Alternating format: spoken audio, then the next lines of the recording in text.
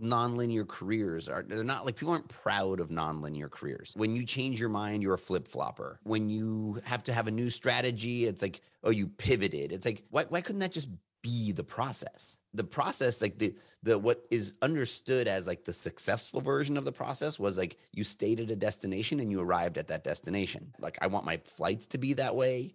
I want I want Waze to work that way.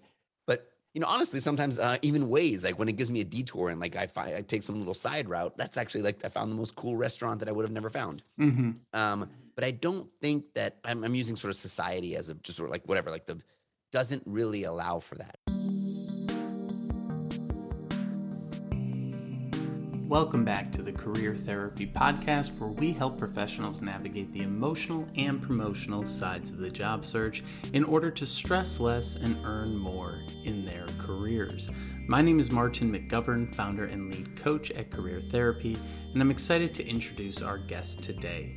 Please welcome David Fano to the podcast. David is the founder and CEO at Teal, empowering people to build fulfilling careers. And previously, he has been the CGO at WeWork, co-founder of Case, and an adjunct at Columbia University. He's on a mission to provide job seekers with the resources to build a meaningful career. And in today's convo, we talk about how to find a company that shares your values, what realistic expectations we should have around meaningful work, and what are the dangers of being vulnerable in your job search. If you like this show, please subscribe and leave us a review on iTunes. It really helps spread the word and help more job seekers build amazing careers. And be sure to connect with David in the links below. That's all for the intro today, so without further ado, here's my convo with David Fano. Today's Career Therapy Podcast is sponsored by Career Therapy. Go figure. Our Unstuck coaching program provides you with the month-by-month support that you need to successfully navigate your job search.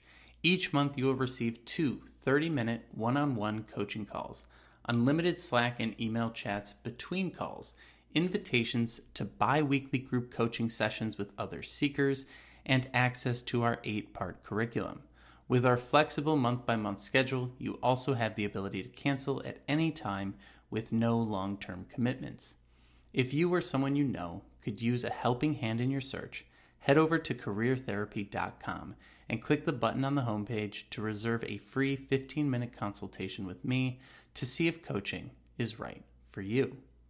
Wishing you all the best. Thank you for tuning in. Now back to the show. We've sort of been LinkedIn connected for a while and going back and forth. And, Caesar, who was on the podcast, worked with you. And I know that I did the Teal, personality work kind of test and everything like that. Yeah, that was awesome. Yeah. And so, we've kind of been orbiting each other for a while. And so I've really been admiring you from afar. And I think that I'm excited today to talk about, meaningful work and what does that actually mean, right? Like I feel like a lot of folks are just sort of, there seems to be a bit of a disconnect between a lot of what is said on the internet and what reality looks like for people. So I'm curious, like, are there any other thoughts you have like around that topic that maybe you've been thinking about lately or would be fun? So many. Okay. Like one is like almost like at an existential level is like, can you know it in the moment or can you only know it after? Ooh, I like that. Like I had someone I worked with is like, the thing about fulfillment is that you can only know it post facto was like his term.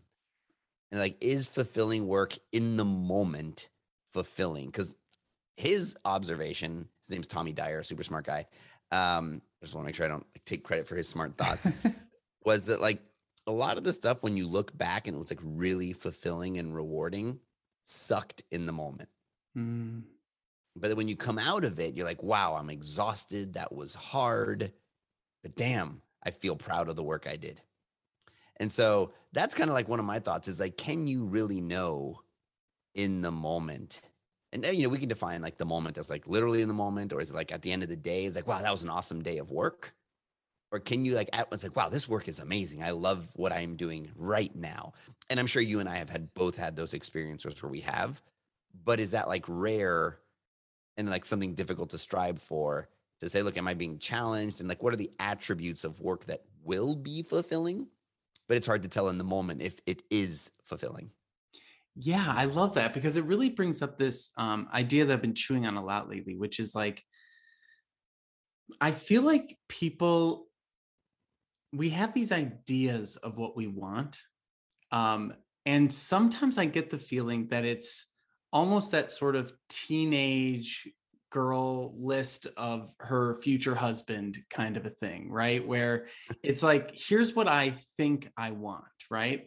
But that's not how people phrase it. They phrase it as, this is what I want. And whenever I hear someone speak that assuredly, that confidently, I start to go, is it though? Like, how do you know? Because what people think they want and then what actually makes them happy quite often are not the same thing. And so I love what you're saying here, where it's like, in the moment, you might be striving for one goal and end up in a completely different place. And entrepreneurs know this so well, right?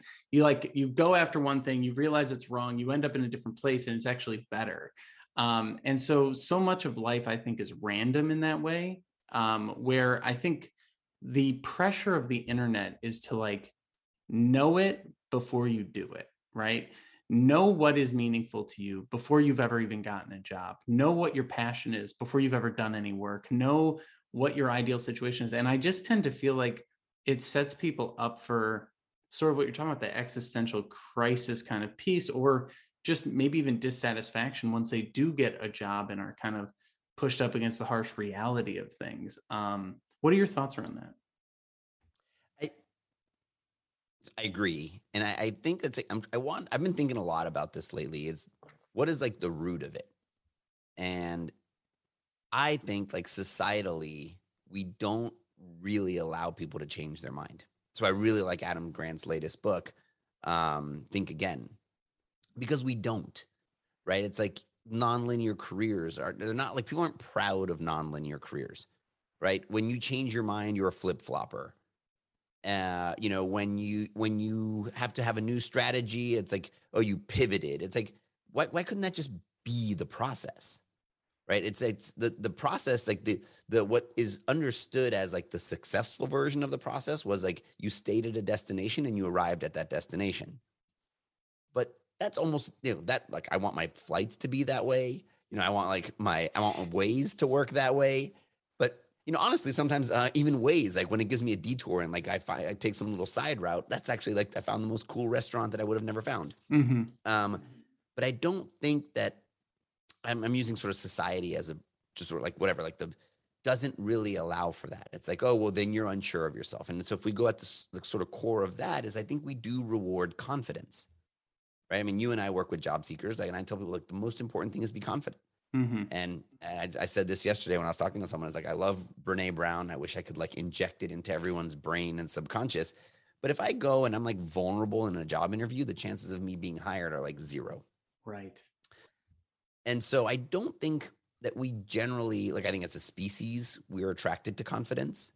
And I think that, so all that sort of like unpacking what we said, it's like I stayed at a destination and I got to achieve that destination because that's what successful people do, versus sort of embracing the unknown of it, sort of projecting an unsure sort of state and being like, look, I don't know where it's going to take me. And I'm just going to kind of like go with where the wind takes me. It's like, well, that person, they don't know what they're doing. It's like, no, actually, they have like the most confidence out of anybody because they're okay that like life's going to present them things and they're going to figure it out.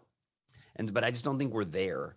And especially when it comes to careers and, all the other complexities that come with careers and picking an education and how we're judged for those things. And I just think there's a tension there between like what people really want and then what they think they want or what they think the world wants of them so that they have to put out there. That's the bigger thing, right? What does the world want from you? And like that constant me versus the world sort of expectation tension is so interesting. What was it like for you? How did your career sort of begin? What were your maybe future views of what you would be by this point in your life? And how radically different is it than what you originally thought? So, I don't think I ever really had like long-term career ambitions. Um, I've I got to see my dad live a life because I think we're so kind of affected by what we grow up in. I sort of compare my wife and mine's Mm, upbringings. Her parents have been together for 50 years. They lived like they like didn't use credit, right? Like everything was owned. It was just kind of like the way they approached life. My dad, Cuban immigrant, got here when he was 11. Like I think started using credit the second he could. It was just like, look, I'm gonna whatever I got to do to live life to the fullest. I'm gonna do it. I'll figure out how I pay for it later. It's hmm. worked out okay for him. Obviously, there's lots of stories where folks that didn't work out for okay, but I think it was at the core. It was like his comfort with risk. He had a very high level of comfort with risk, whether it was his upbringing or it's his personality. Who knows? Um, but he had a high level of comfort with risk, and so I observed a high level of comfort with risk, and a like pretty much a sense of like I'm gonna do whatever I want to do. So if he wanted to take a vacation, we took a vacation. If we wanted to go away for 2 weeks in the summer, he worked his tail off to be able to make that happen. So for me, it was just like, all right, well, I want to be able to do whatever I want to do. If I want to buy a nice camera, so I have a fuzzy background, I want to be able to do that, and that's just like, I want to go crazy on B&H and buy stuff. And, so for me, it was always like working my way backwards from, I want these experiences and I want to be unencumbered in my ability to pursue these experiences. And the thing that does that is money. So I got to work and I got to work in a way that enables me to make money. So I've always kind of pursued money, but as an enabler for experiences.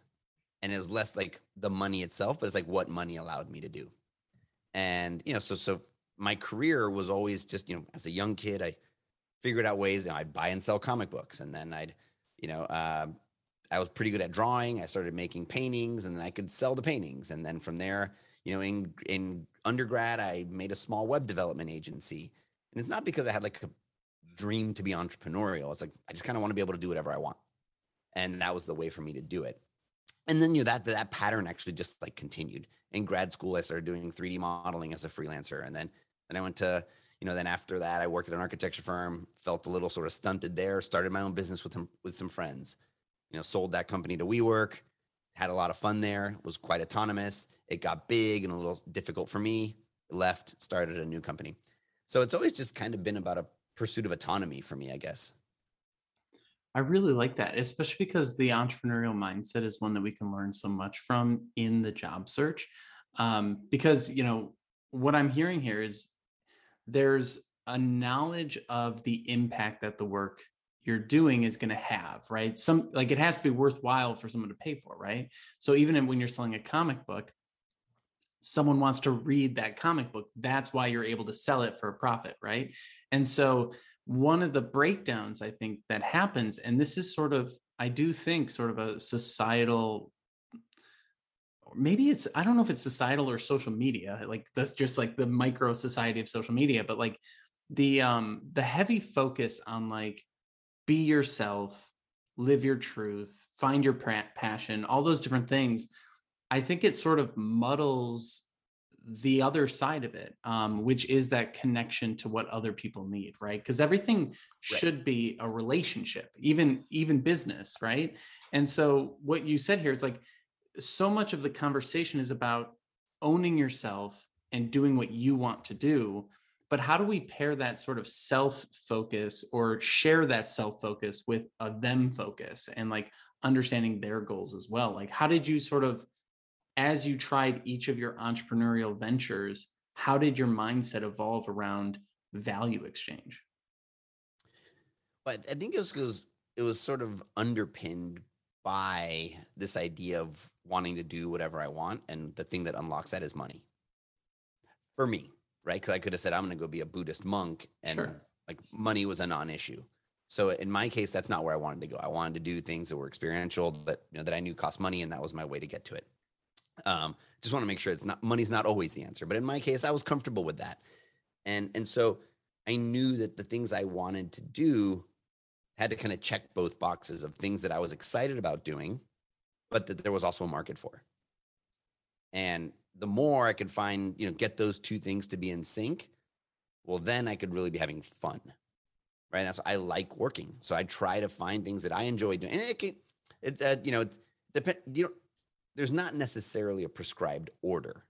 You could find something you really like doing and then find a market for, or you could find a market and then look for work that you really like doing in that market. But I think it's understanding that those two things need to be present for there to be for that dynamic to exist. And I think at the end of the day, like that is core in having a job. And I think a lot of times people sacrifice one of those two things. They're like, and that's, people like Cal Newport call out passions. I'm not as hung up on like whether you're pursuing your passion or not. Same. It's like, look, you like doing the work, whether you're passionate about it or not. I don't know. It's enjoyable. Like I'm not dreading going to work. I don't wake up in the morning being like, wow, I don't ever want to do this again in my life. That's bad, and then I can actually get paid for it. And I think a lot of people say, well, I got to compromise on income because, so I can do work that I'm passionate about or that I love doing, or I got to do really work that I don't enjoy at all so I can make a lot of money. And look, I mean, I want to be sensitive to the fact that that's not available to everybody, but I do think like with the right work, it's possible for a lot of people. I like how you phrase that. I want to be sensitive to the fact that's not possible for everybody, because I do think that there's this really interesting kind of unspoken, I mean, the overused word is like privilege, right? Like it's or entitlement is like the sort of cynical way to talk about it, right? So on one hand, you've got people saying, you should live your truth and you should be passionate and you deserve to be passionate about what you're doing, regardless of thinking about the other people, regardless of thinking about the value that it brings people and things like that. And then the other side is like, these people are so entitled because they don't really understand like how their passions connect to like the economy, right? And so one of the things that I think is so interesting is this sort of, I feel like folks get into this place sometimes when they're too steeped in the career development world and learning how to do the job search, where they kind of lose touch with reality in some ways. And they start talking about things that are more things you earn than things that you deserve. And I'm curious, like, what are your thoughts around the entitlement side of things, where it's like, I put up a post on LinkedIn the other day saying, people expect more from their job than their parents. Like, they're like, I want my job to pay me an incredible salary. I want 100K and I want to love all my coworkers and I want to be able to work however I want to work, whenever I want to work. And I want to be able to do X, Y. It's like the list goes on. And I don't think any individual thing on the list is necessarily bad. It's just when you think you deserve all of it without giving anything up. Like, I feel like there might be some compromises in there. There might be some give and take in there. What do you sort of think when you're talking to people and they maybe have a laundry list that's a bit too rosy about what their career should look like? What would you say to them? Yeah, it's, I think about this a lot, because I'm trying to build a company that is very much like, on the employee side, and it's got this strong employee centricity. And there's a part of me that says like, yeah, whatever they want, it's my job to enable that. Yeah. And then I'm also trying to start a company that, every day the oxygen's running out of the tank and I got to make money. And it's like, well, okay, so that's the pure business side. And how do I reconcile those two things? And what I try to encourage people to do is like really, it's a commercial relationship. I say, look, there's this conflation that happens with, I'll call it like full-time employment, because if someone's like a consultant or a freelancer, for some reason they have a different mindset than when they're in full-time employment. But when you're in full-time employment and working under this contractual relationship we call a salary, people have like a different set of expectations. But it's like, at the end of the day, it's a commercial relationship. Your relationship with your manager, that's a personal relationship. And you should nurture that. And, but your relationship with Acme Corp, that's a commercial relationship. And they need to make money. We work in a society that drives on currency and money and the exchange of money. If you want to go work in a nonprofit, that's got other issues. But, maybe they're motivated by different things. But at the end of the day, a company exists to make money. Ideally, they do other things. But if they're not making money, they can't continue to exist. So it is this like very practical thing. And I think, we're in a moment right now where like the labor market is sort of not in a state of equilibrium. And I don't think it ever is. And especially, at an occupation level, right? Some occupations have higher demand than others. And, that's what makes it really interesting. But I think some people kind of lose sight of the fact that companies need to make money. And there may be some companies that were in a place where they could sort of throw that off in a way and offer all sorts of crazy things. And look, maybe they're playing the long game and it works out amazing for them. But some of that stuff's hard. And so to think that a company has to provide all those things, like they also don't do it like altruistically. They're doing it because they're making some kind of empirical bet that, okay, that increases retention, which then reduces their need to like recruit. At the end of the day, you got to be able to distill it down to like these empirical decisions. And I think people really struggle with that. And they kind of conflate the emotional and the personal with, at the end of the day, you can bring it all down to like very practical, like computational problems. I love that you're talking about the practical side here, because I think, especially when you're a job seeker, you don't really understand the pressures that are happening within a company. There's tends to be this sort of idea that companies are just these like unlimited money machines that give people jobs in order to help the economy or something like that. And it's funny because it's like, I always say to people, I'm like, companies aren't sitting around going, wow, look at this excess pile of money we have. We should give someone an opportunity. It's very different. It's like they're sitting there going, oh my God, this is breaking. Oh my God, our customers are unhappy. Oh my God, we are growing too fast. It's like always coming from a place of kind of emergency or fear or risk management or something along those lines, right? Like I work with a lot of cybersecurity people, and I'm like, companies aren't hiring you because they just want to be like fun and cool with cyber. Like they're hiring you because there's a security issue that they're worried about, or someone got hacked.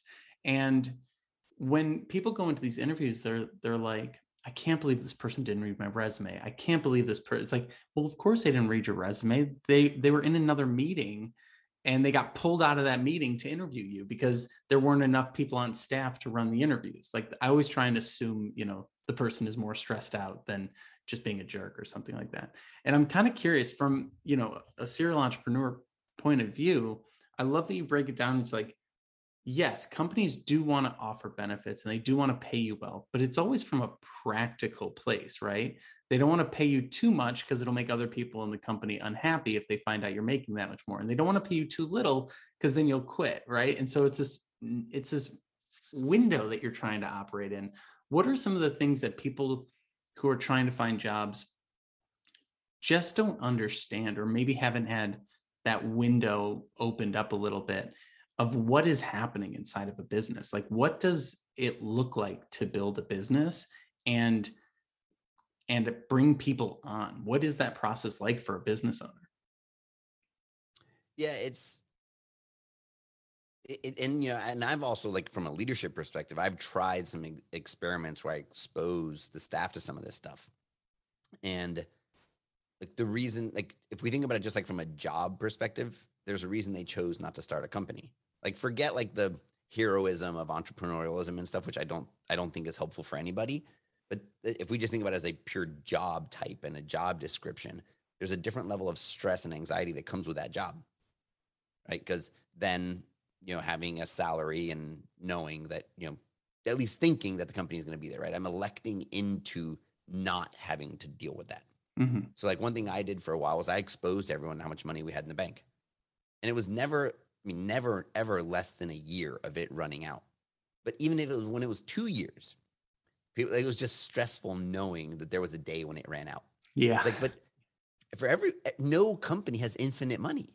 Even Google and Apple, there's a day when it runs out, right? Like if they stopped making revenue, which is the way that I talked about it.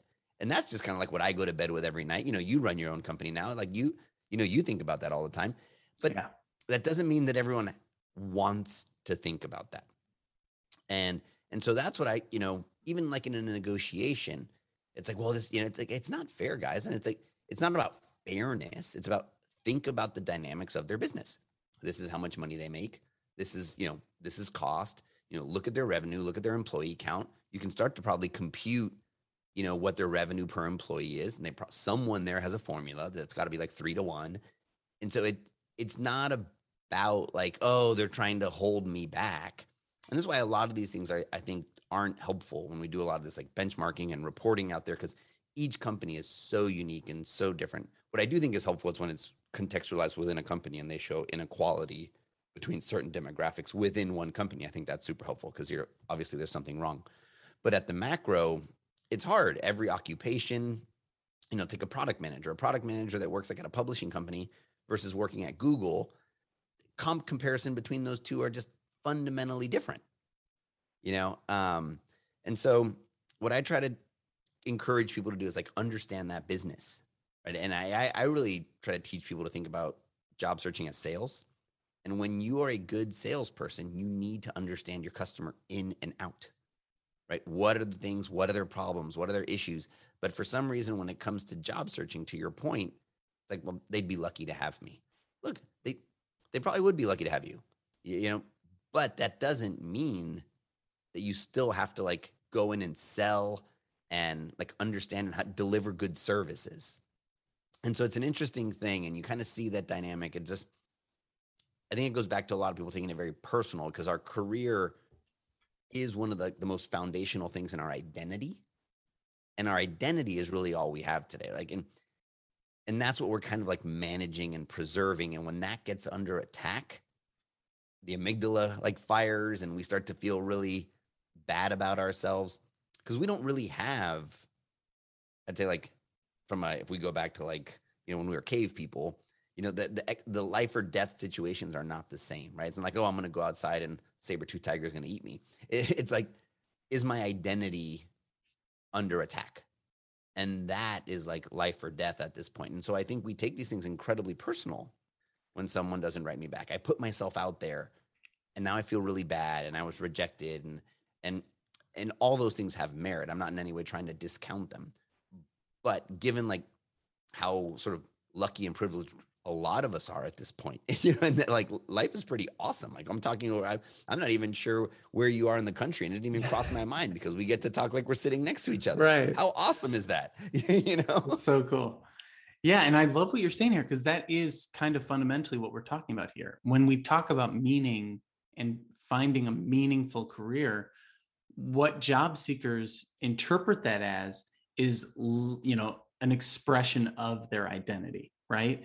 And there's a lot of ways that can be positive and a lot of ways that can be negative. And, I put a post up on LinkedIn the other day that said, make sure you have something going on outside of your job so that if you lose your job, you don't lose your whole identity. And I think that's, obviously there's nuance there. And of course, like if you're an entrepreneur, it's going to be pretty hard to separate your life from your job. Right. But I have some kids. That's a good way to do it. Yeah. Kids are a great way to do it, right? Family. And like, but I do think that there's this sort of, what you're talking about, where people put their identity and their career so intertwined. And another way I've expressed this before is like, when we talk about salaries of people, a lot of times people say, I deserve to be paid X amount of dollars, right? And whenever I hear that, I just imagine an entrepreneur saying that and how ridiculous of a statement it would be coming from a business owner. I deserve to have this many clients. What? Like, you're building a company, you get as many clients as you earn, not as many clients as you deserve, right? And I guess you get into the nuance of that, but this idea of like, our salary is our self-worth, our job is our identity. When we are helping people build meaningful careers, because I do think that you can have a meaningful career without it completely taking over your life or completely merging with your identity. What are some of your thoughts around like how people can better differentiate between who they are as a person and who they are in their career, or what their career is separate from their identity? Where can we start maybe drawing boundaries or lines, or helping people better balance these two sort of fundamental sides? So I think all those things that you cited are proxies for wanting to be wanted. Mm. And I think I've been thinking a lot about this and like why I actually think job searching is one of the most like emotionally taxing things that a person can do. Um, because we are like worse than dating, right? I mean, because it's like at least I have some decision in that. It's so one sided on the job searching, and there's some people who get like heavily recruited if they're like an amazing AI engineer or something, right? But for the majority of the people, let's say this like subjecting yourself to constant rejection. And if you're employed while you're doing it, you can't even be that vocal about wanting help because it presents this life or death sort of threat in that your livelihood can be taken away. Right? If my current employer finds out I'm job searching, again, going back to it being pragmatic and practical, well, shoot, as a business owner, if I know that one of my people is looking to leave, the first thing I got to do is because I got to protect the business, is I got to go find a replacement. And so I don't even know if there's an answer to it, right? Because it just like from a pure dollars and cents perspective, it is risky for the business. Like they've got to do what they've got to do to backfill that person. So it is just kind of it's very fundamental in this sort of like employer employee relationship that we've got as a system now. But that said, it doesn't take away from the fact that it's super stressful. And so I now need to, like, in this clandestine way, subject myself to rejection, find the time to do it, grapple with the fact that I don't love the situation I'm in. Also, then I would say is like we'll keep using societal shaming of ambition. It's like, well, you've got a great job. Like, why do you want to switch jobs? Like, you got a great steady paycheck. You don't even work that hard. Like, it's great. And it's like, now why are you making me feel bad about like wanting to grow? Right? It's like, yeah, that stuff is right. You're right. Objectively, it's good, but I'm unhappy. So now you're like shaming me because I want to pursue happiness. And so it's just very, very, very complicated because I don't think it's actually one of those areas in life where you can be vulnerable, where there are these support infrastructures, like, other complex emotional topics. And so, I mean, I get why people feel the way they feel. I don't have like a silver bullet for it. What I can, kind of, if it can be intrinsically driven, right? If they can really give themselves permission to say, look, this is the stuff I want, and I'm just not going to care what the world thinks. I say that recognizing how hard it is. Then I think they start to get to this place of being comfortable with like the iteration and the potential, what I'll call failure, even though it's not. Let's call them growth opportunities that come along the way to kind of iterate on the experiences that are the things that they enjoy doing, because they just don't know in advance because they haven't experienced it yet. Right. And that, I think, is one of the big things, right? The job search comes along so rarely in some cases, sometimes every 4 years on average, sometimes every 20 years if you've been at a company a while, that it really does sort of send people into existential spirals. And I think what you hit on, and you've said this word a few times, but the vulnerability piece, I think, is such an interesting area to talk about because, like you said, this is all so complex. We're not going to have a silver bullet answer here. Unfortunately, a lot of people in the world say they have a silver bullet answer for people, right? And one of the things that is being touted is you should be allowed to be vulnerable. You deserve to be allowed to be vulnerable. And some of these statements I agree with as statements. Yes, you should be allowed to be vulnerable. But what does that actually look like? I feel like there's such a big disconnect between what people say should happen in the world and what that actually looks like in practice. Just like everyone should be able to, I don't know, get an education, go to college, whatever. But then there's like 100 different ways to solve it, right? And so with the vulnerability piece, I feel like sometimes folks, especially when I'm doing my coaching, they hear I should be allowed to be vulnerable.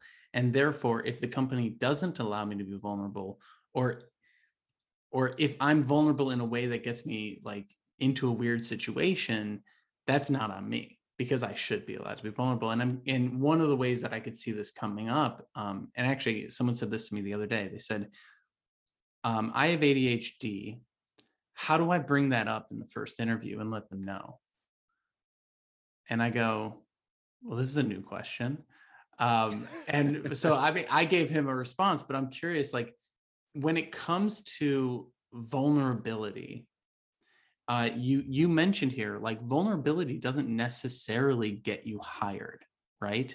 And the job search might not be the place that you want to fully be yourself in some ways, right? And so that, like, this is sort of setting up the next question I want to ask is like, what is the professional version of ourselves that we should bring to the job search, right? Because it can't just be like, whoever we are this morning, right? It has to be some sort of polished version of ourselves. But let's just start with the vulnerability piece. Could you go a little bit deeper into like the dangers of vulnerability in the job search? And maybe we can even pepper in some of the times where it's good. So I make this reference to job search being a sales process. I've made it on this call already. And I think the best salespeople are good at qualifying their customer. The best salespeople don't sell to anybody, right? They know who the best customer is for their product, and they focus their time and energy on those people, right? If I'm a salesperson at a Ferrari dealership, like I know who my demo is, like I know who I'm selling to. And so I think that if they're clear on who their customer is, they should employ whatever tactic they can to filter out those customers.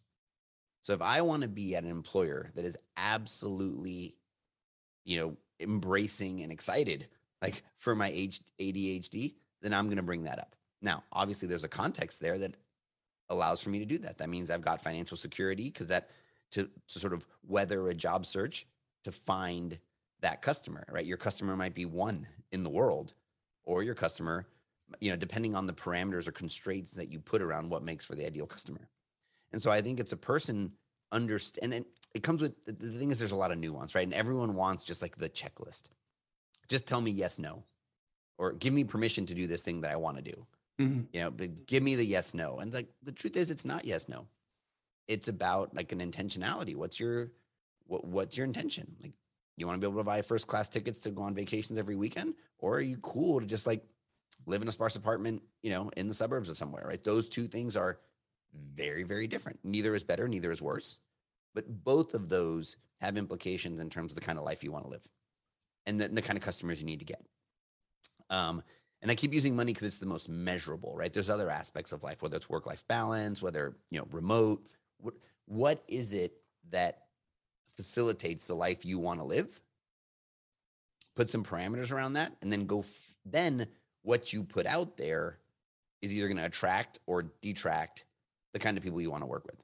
So what I would tell people is like, look, if you need to make a paycheck tomorrow, and so you're pretty open to who your employer is, then yeah, you're going to want to put on a very like specific kind of show on.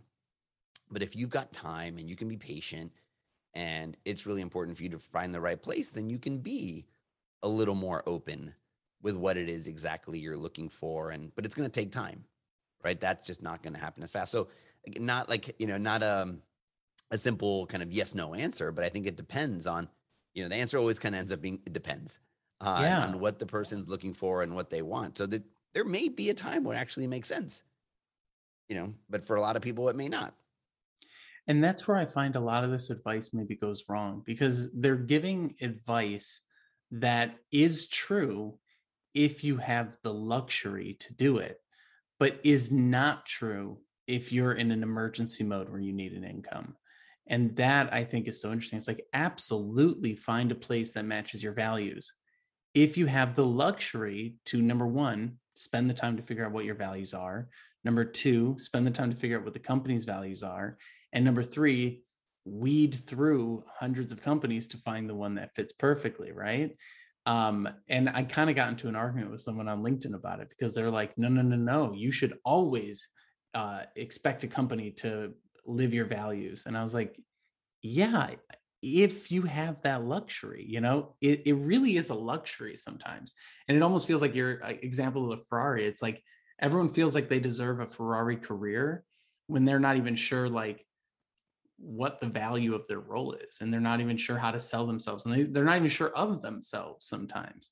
And I want to take this into the next, or I guess one more thing to add there is like, if you do have something that you're bringing to a company, like the person that asked that ADHD question, to sort of wrap that part up, I said, are you going to them just saying, I have ADHD, and just handing them the ball and seeing what happens? Like, or are you going to them and saying, I have ADHD, here's how I manage it, and here's how. It's like going to your manager with a problem versus going to your manager with a solution, right? Have you seen that sort of mindset weed into people's brains as you've been working with them on their careers, where it's like they have a list of problems that they want companies to solve rather than they know what their weaknesses are and they also are going with solutions? What have you seen in that sort of arena? I've seen it as, yeah, I mean, problems are like prerequisites. They're kind of like the list of like non-starters. I've seen that, and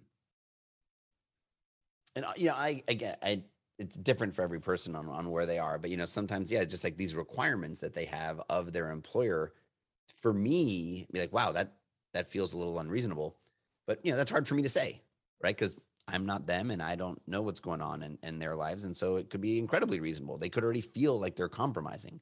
And that's, I mean, to a point you brought up, is like, it's my general contention with a lot of career advice is that it's what I would do, right? It's like most of us go to our parents, we've got a great job. And we're like, I'm going to quit my job. Like, wow, I would not do that. It's like, yeah, but I'm miserable and I can afford it. I've been saving for months and months and months and months, and I can do it. If it's like, hey, I'm quitting and I need you to cover my rent, well, then I think that's a different story, right? That's like that's not advice anymore. And so I think a lot of people, they don't know all the ambitions and complexities in someone's mind, and they just say without saying this is what I would do. They counsel in what would be right for them, which is also not even true, right? It's like, because sometimes when you watch them take their actions, they actually do something different. Right. So I think there's a lack of empathy, like truly trying to understand what matters to this person. And that's why great coaches are so good about getting it out of the person and don't give advice. Right? I think great coaches don't give advice, or they'll tell you like, okay, wait, like I used to work with a coach that'd say, pause. Now, from having been a business owner and having been an executive, I'm giving you advice for a second. I'm taking off my coach hat and I'm giving you like ex-executive advice for a second. But I think that distinction is really, really important. And a lot of people conflate those two, but people want advice, right? Because they're unsure. And so I think that, yeah, that's something I see a lot in job seekers is they're kind of looking to be given clarity, then kind of like working through the difficulty that it takes on yourself and the self work you need to do to get to clarity. That's exactly where I want to go next with these following 3 questions that I have for you.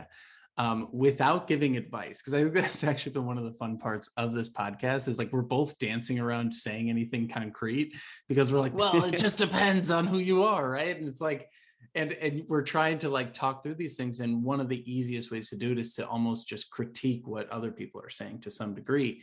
But let's move into like, rather than tell someone what to do, like, oh, should I tell my employer all of my insecurities, or should I not say anything at all? Like, but instead of getting into that kind of a thing, let's just talk about how can people figure themselves out better? Because that's what I really enjoyed about the things that you're building, where it's very much giving the tools to the seeker to figure themselves out, and like the personality tests and things like that. And so when it comes to getting to know yourself, so this is a 3-part question, and I'll lay out the questions, then we can take them one at a time. How does someone, or what are some of the ways that someone could get started learning about themselves? Then what are some of the ways that a person can start to understand their customer, aka the ideal company? And then how do you bring those 2 things together into a meaningful career? So let's start with themselves. how could someone begin that journey of understanding who they are and how they work so that they can actually make better decisions in their career moving forward? So I'm going to start with the non-obvious answer is be willing to go on the journey. A lot of people say like, I want to learn more about myself, but they really don't. Like, oh, I can take feedback, but they really can't. I want all the feedback, but they really don't. Right. And so I think and I don't know like when that switch flips. I can just kind of like observe it from the outside, but it's like first is like truly want to go on this process of self-discovery and self-awareness, and be open. I think people say they are, but they're closed, and then it's combative, and they don't really get anything out of it. So I'd say that's step one. Again, sort of obvious, but worth stating. Then there's lots of frameworks out there. So and I think it's valuable making a distinction between like advice and techniques. Get a little cute with language here, because I think I can recommend techniques that are kind of like proven and to work. So I think there's lots of frameworks. We made one, and I think that people get too hung up on the framework. I think a lot of them, if you go down to the component parts, they're quite good. And again, because they kind of want to just like expedite to the end result, and they get hung up on like being typecast or being put in a box. And again, that's more about like you being upset about being put in a box and less about engaging in the process of like exploring that language to see which one of those attributes like truly describes you.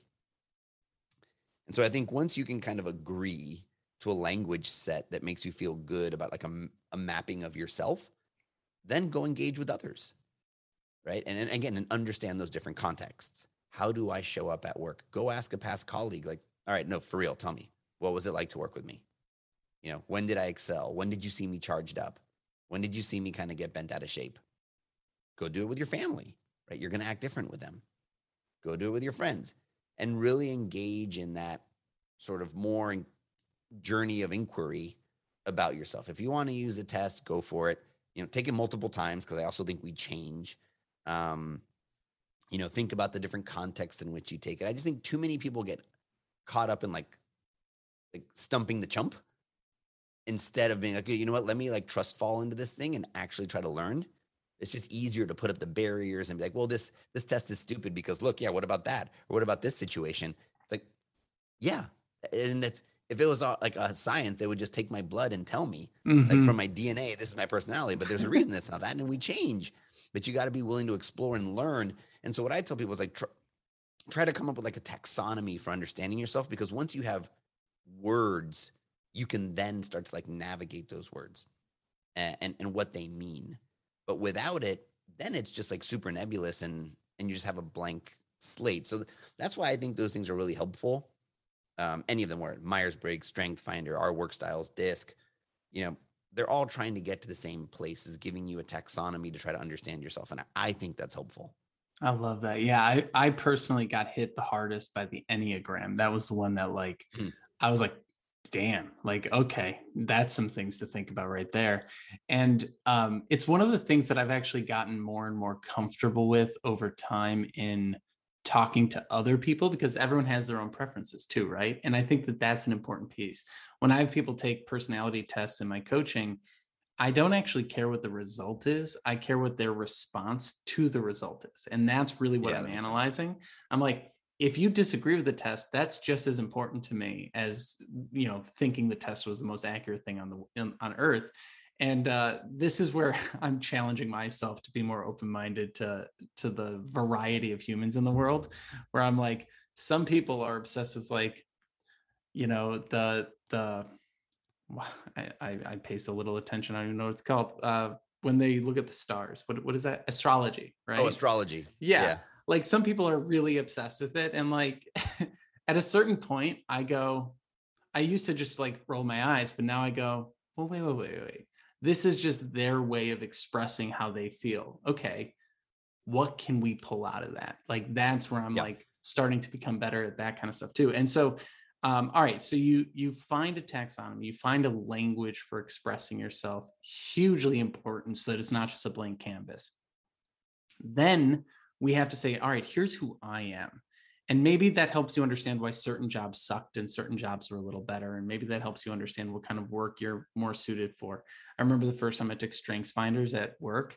It was like a 3-day thing, and they printed it out, put it on your desk, and you tacked it up to the wall. And it said, like, here's your 5 strengths, focus on those and ignore your weaknesses. And I go, well, all my strengths are things that aren't part of my job, and all my weaknesses are everything that I do. And I'm like, can I change my job? And they're like, no. I was like, okay. But that's just a funny thing. And so now you know yourself. You've at least built a language around it to start that conversation.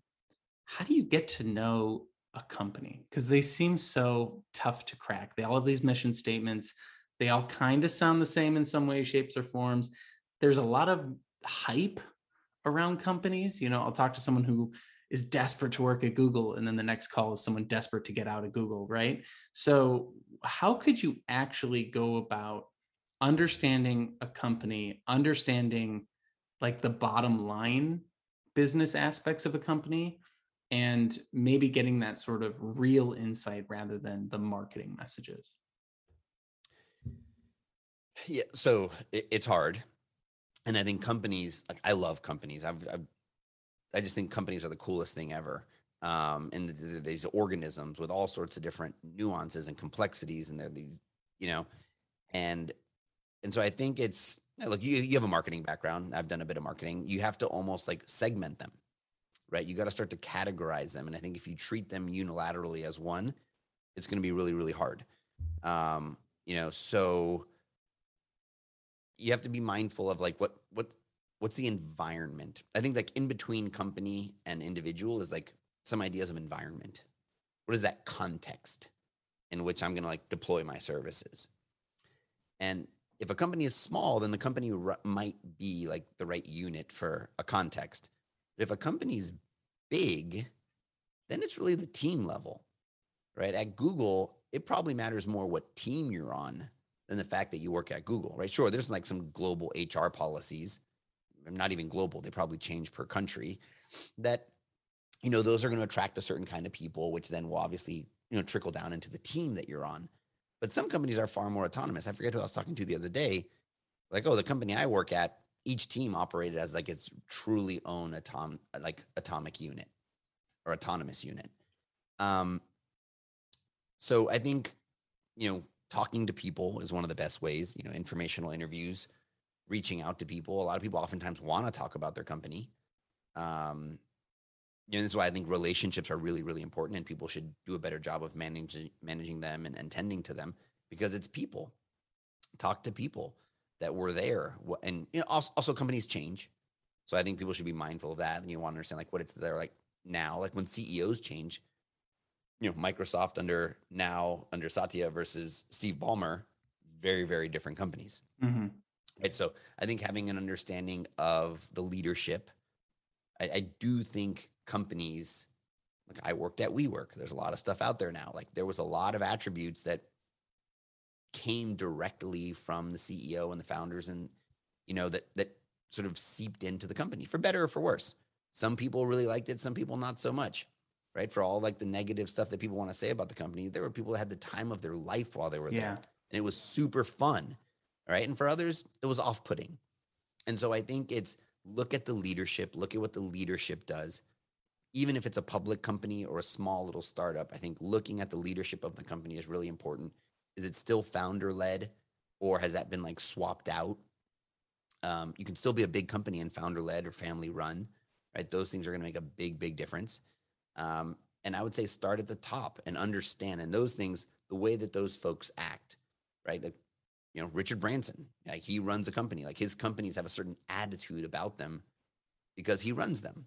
And so I'd say look at the people. Like at the end of the day, that's the stuff that affects you. And there's a reason they say people leave managers, not companies.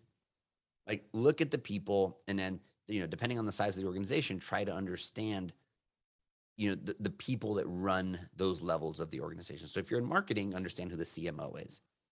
If you're going to be in demand marketing, understand who like their head of performance marketing is.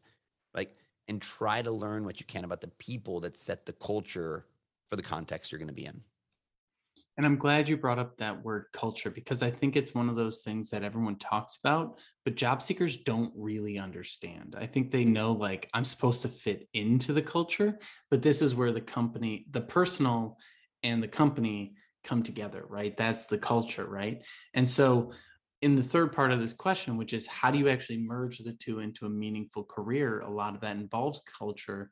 What do you think? Where do you think the two come together? So I've got a good view of myself. I have a good understanding of these companies.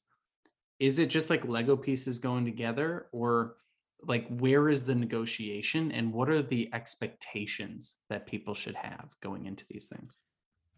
So I think where it comes together, what I called the context earlier, maybe let me rephrase that, is the context is the role, the job, right? There's like person, company, job is the thing that brings those two together.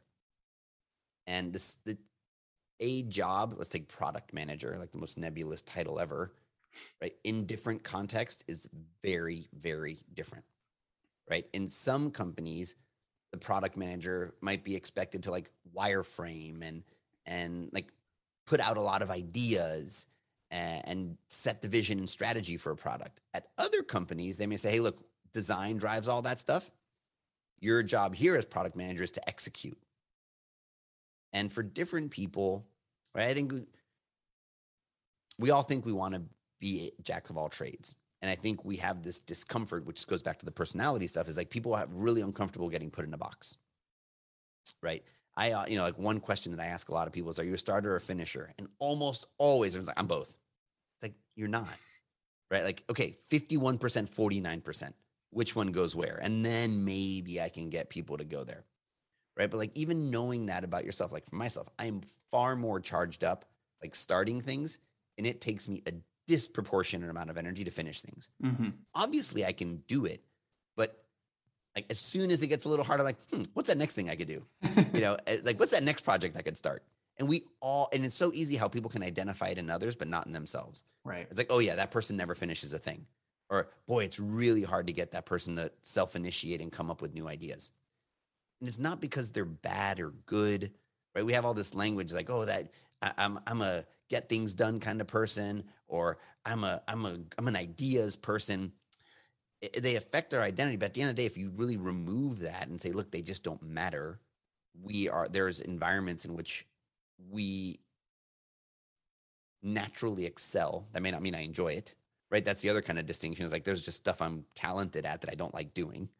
But having that level of like awareness and comfort with that, then you can actually shape it. So it's like, look, I'm a product manager. I'm naturally better at getting things done, but I want to build muscles at ideating. Okay, cool. Now you know what you're working with, and you can actually give yourself some tools and techniques. Okay, so if I'm going to be a product manager that's got to like ideate, that means I'm going to have to be meeting with customers. I might have a more natural introversion, but I'm going to have to be a little more extroverted about that. Let me employ some techniques to do it. But I've decided I want to do that. Like I was deliberate. Like I made the decisions. And okay, if it doesn't work, no problem. But at least they felt in control of it. And so I think like the more you understand yourself, the more like deliberate and in control you can be about how you shape your career. And that's, I think, too many people fall into like a victim mindset. It's like, oh, well, this is what happened. It's like, no, you probably could have guessed it. Like if you went into it and you asked the right questions, you could have understood that you weren't going to be in like driving the vision and strategy for this product, because you just would have asked, who gets to do that here? How's that happen? And then you could say, oh, actually, no, I'm the kind of person who loves being given an idea and taking it to the finish line. I love it.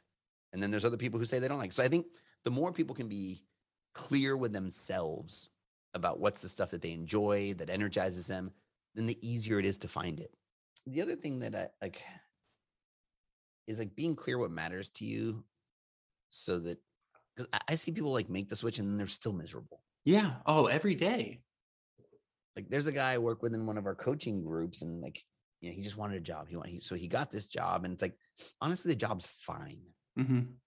but he's just like not happy with the way the company's run and the amount of information they provide for him. And it's like, all right, I was like, I don't like what they said at the all hands. And so it's the point you made, like what people expect from their job. Like a topic we didn't get into that, well, it's like actually a totally separate topic, but like to your point, like what people expect from their jobs is I almost like feel bad for a lot of the companies out there because it's just not reasonable. Right. And you got to imagine, like, if they're going to do that for you, they have to do that for the 500 other employees too. And that's insanity. Like, and then the other thing that we kind of got to in the podcast, but it's like, I want this from the company, and it's like, okay, but like, how is the company going to pay for that? Like, how is it going to be right. a possibility? And like, this is like the entitlement side where it's like, I talked to him like, what kind of an industry do you want to work in? I don't know. What kind of title do you want? I don't know. What are you good at? Kind of these things. Okay, how does that help a business make money? What?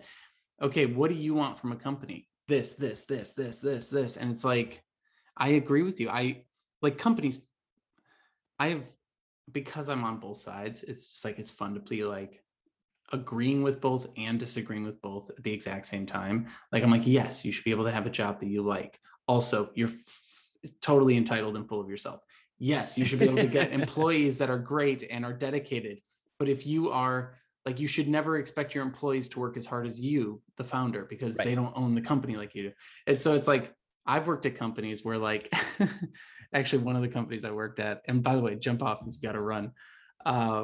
But I was working at a company and the onboarding was like so bad. Like, I was remote and whatever, but I was flown into to the office, and I get there and I'm like, I'm just like in a weird place because you're staying in like a motel and whatever. And the CEO goes like, okay, everyone has to like introduce themselves. We like every week the new people would have to introduce themselves in front of the whole company on like Skype and everything, in the room with 100 people. You have to introduce yourself, say something interesting about yourself, and then give a presentation on one of your talents. So like, people would bring in food that they made, or like do karate, or like do all these different things. And for the last 12 years, all I'd been doing is like building my startup, and it didn't work, like working on my side projects. And so everything that I did was work-based. I had no hobbies. I had like nothing outside of work. And so they're like, okay, bring in your hobby. And I was like, what? I don't have any interest other than literally working. Like, I don't know what to do. And so I like did some improv game or something. And the CEO's like, well, I guess we're really lowering the bar on talents. And I was like, I'm going to quit this company someday. I was like, day one, I was like, but that's the kind of stuff. And like that founder ended up being a total kook, but like, by the end of it, everyone was like, you built this company on values that you don't live. But it's just like, it is so funny. I worked in one of those. Right. And it's so funny to like, be on the employee side and be like, yes, I want to advocate you because I've been in that position. But then also be like, no, now you've gone too far, and now I agree with my parents. It's like there's got to be a happy medium between the two, and I appreciate your perspective. Yeah, the entitlement's the right word, and I think like deserve is it's just such a dangerous word. Mm-hmm. I don't really think most people deserve anything. Mm-hmm. We earn it.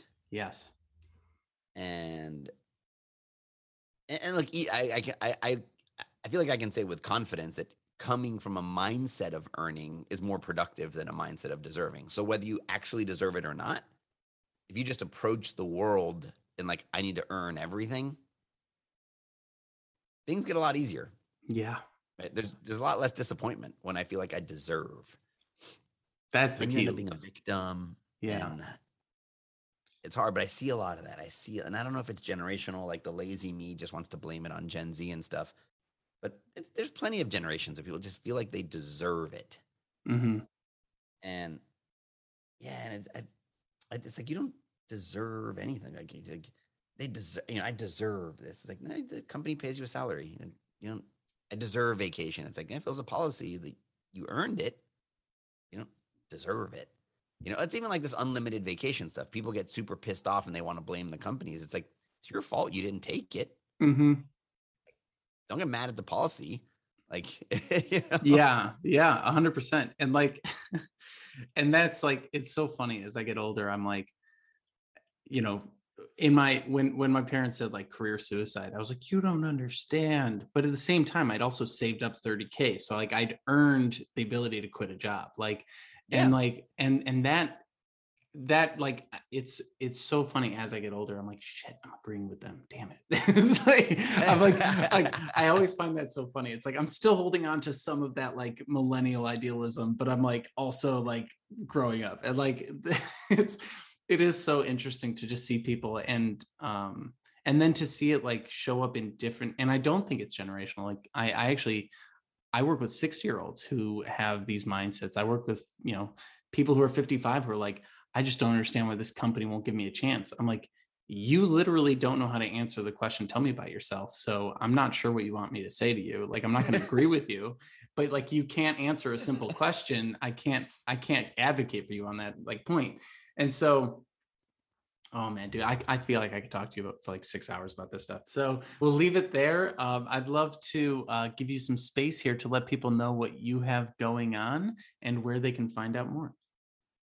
Yeah. So Dave Fano, you can find me on Twitter at David Fano. That's probably where I'm most active, but at least career centric. If you want career content, I'm on LinkedIn /David Fano.